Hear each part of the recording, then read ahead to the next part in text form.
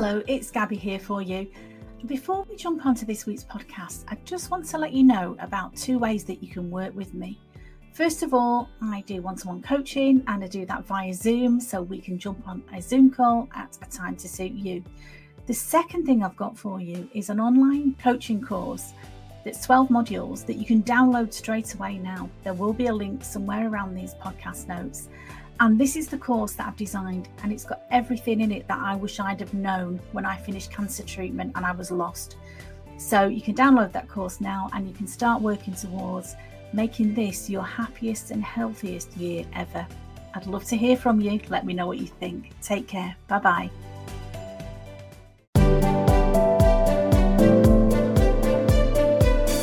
Hello there, it's Gabby here from Confidence After Cancer. And in today's episode, I'm going to talk about stress. I'm going to talk about why stress can make us ill. I'm going to ponder the question of, does stress actually cause cancer? And then I'm going to think about some ways that we can manage stress. Is it possible to avoid it altogether? Or can we make it manageable in our lives rather than letting it take over everything? It seems to many people that stress is everywhere. It seems for a lot of people that stress is just part of life. We've almost become to expect that there's not a lot that you can do about it. It's just the way that modern life is. But is that true?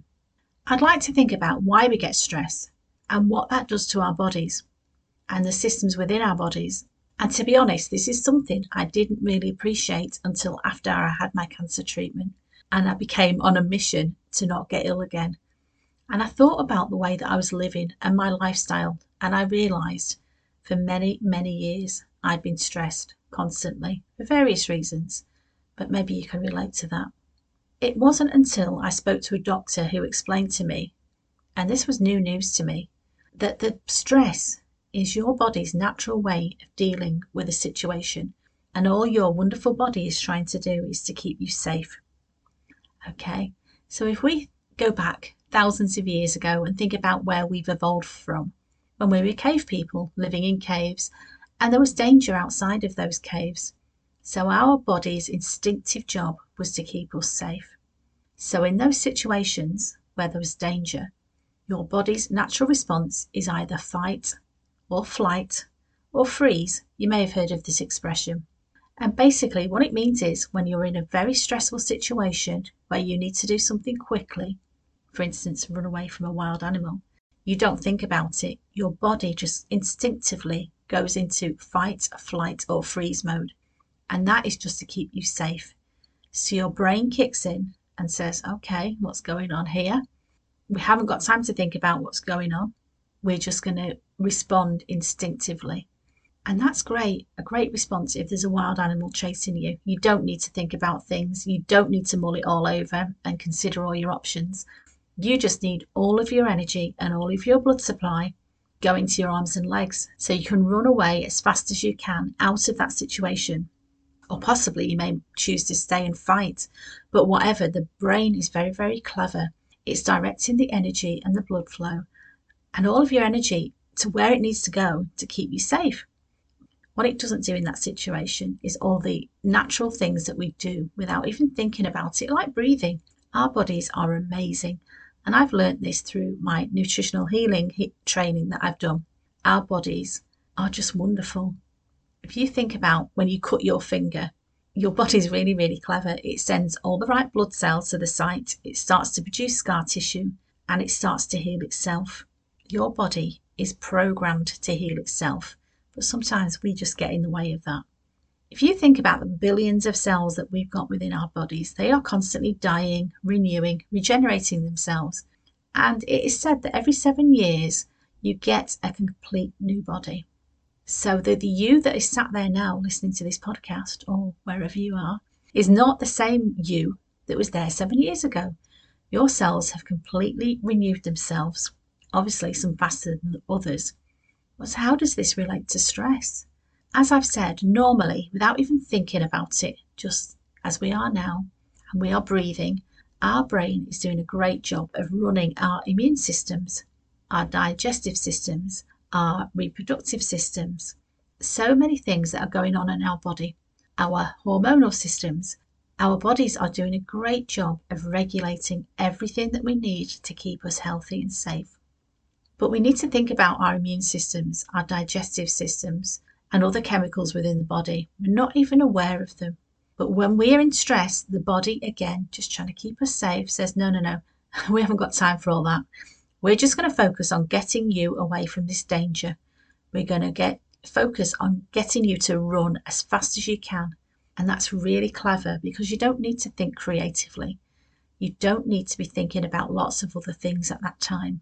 So your blood supply goes straight to your arms and legs so you can run away, and that's fine for a short period of time.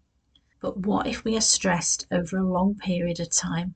For instance, if you've got problems at work or in a relationship or you've got financial problems, whatever it is, if that goes on for any period of time, that is not how we are designed to live. And your body simply becomes chronically stressed. And that's a real danger for us all. Okay, so this fight, flight, or freeze response is perfect for a short period of time. But if it goes on any longer, you've got real problems storing up because your brain isn't doing what it should do. And somebody said to me the other day, and it really made me think, I sometimes get my best ideas in the shower. And I thought, oh yeah, that's true for me as well. And then I've got experience of that. And do you know why that is? It's because when you're in the shower, hopefully, you've left all your worries outside of that door. You've gone in, you're very, very relaxed. And that's when your brain sort of comes to life. It's not doing anything else. It thinks, okay, I've got time now and space. I can be creative. I can solve this problem that you've got. Maybe you're not even thinking about that problem consciously, but it's there. And your brain will come up with solutions because you are relaxed and you can be creative and you can be your full, wonderful, inventive self that you can be. So if you've been stressed, you might hear the expression, I really can't see the wood for the trees. I'm just muddled thinking. I've got brain fog. I hear a lot of people saying I've got chemo fog. All of these things come with stress. Just muddled thinking where your brain is just tired of trying to make sense of the world. But the first thing, most important thing to recognise, this isn't how we're supposed to be living. And so this brings me on to the question of, does stress cause cancer? And of course, I'm not a doctor, but I've been studying this for many, many years. So my answer would be, well, yes, it does indirectly. You may not be able to pinpoint the events that started your stress, although some people can. And we also think about the fact that it has now become accepted, a sort of common knowledge that 1 in 2 people will in their lifetime develop some sort of cancer. And that just feels very, very wrong to me. And possibly, do you think that's because of the way that we are living, where stress has become the norm, where everybody that you know says, I'm so stressed, I'm stressed at work, I'm so busy. Of course, and I'm not here to tell you what to do. I'm here to invite you to think about this. Are you stressed?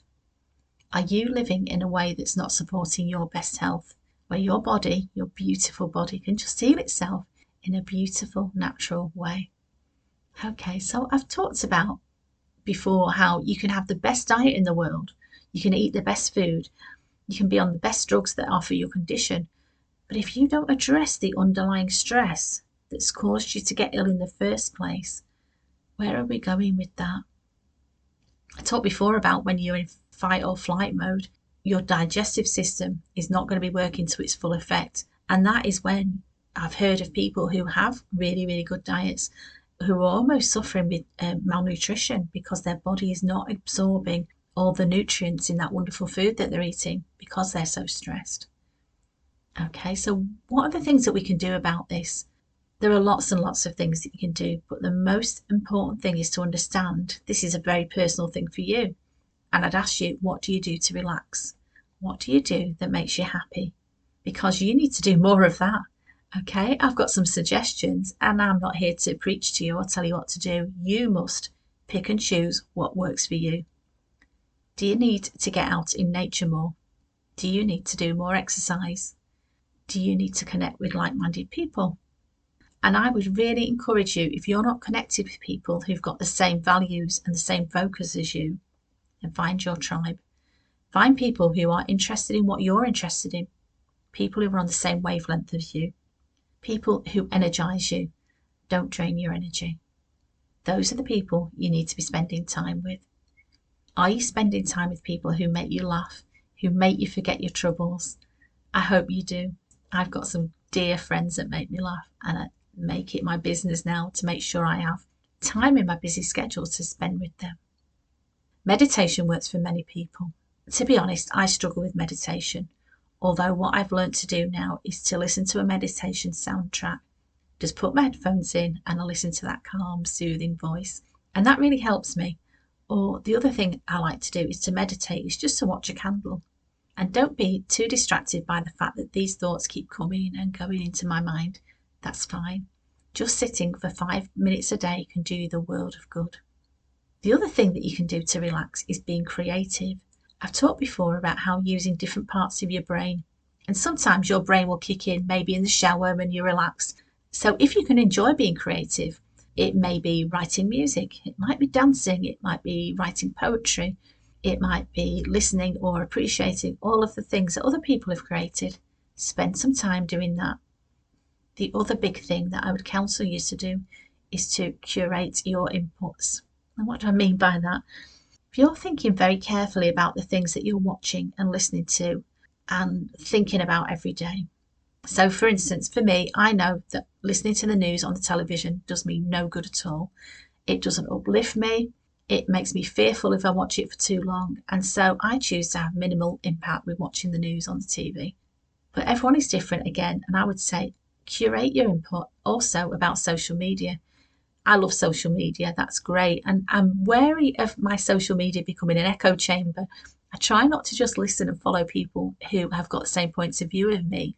However, it's difficult when you follow some people on social media and you're seeing things that you find offensive, or you're seeing things that make you angry. You know, I've got a keen interest in politics, but I've realised that some of the people I follow, they're quite angry. And you could say rightly so with what's going on in the world. We should be angry. But that anger and that energy is not what I want to be bringing into my life, and particularly just before I go to sleep. And so I'm very conscious of what I listen to and what I read in the evening before I go to bed. And the other big piece of advice that I would give you is stay curious. There is so much in the world that you can learn, so many things that you can get involved with. And for me, I've learned this from my grandchildren because I'm seeing through their eyes again. You know, my children have grown up and I've almost forgotten what it's like for a 5-year-old, for a 7-year-old, for a young person to be totally in awe of the magic in the world. And so for me, I love that. The secret to enjoying life is staying curious and to carry on learning.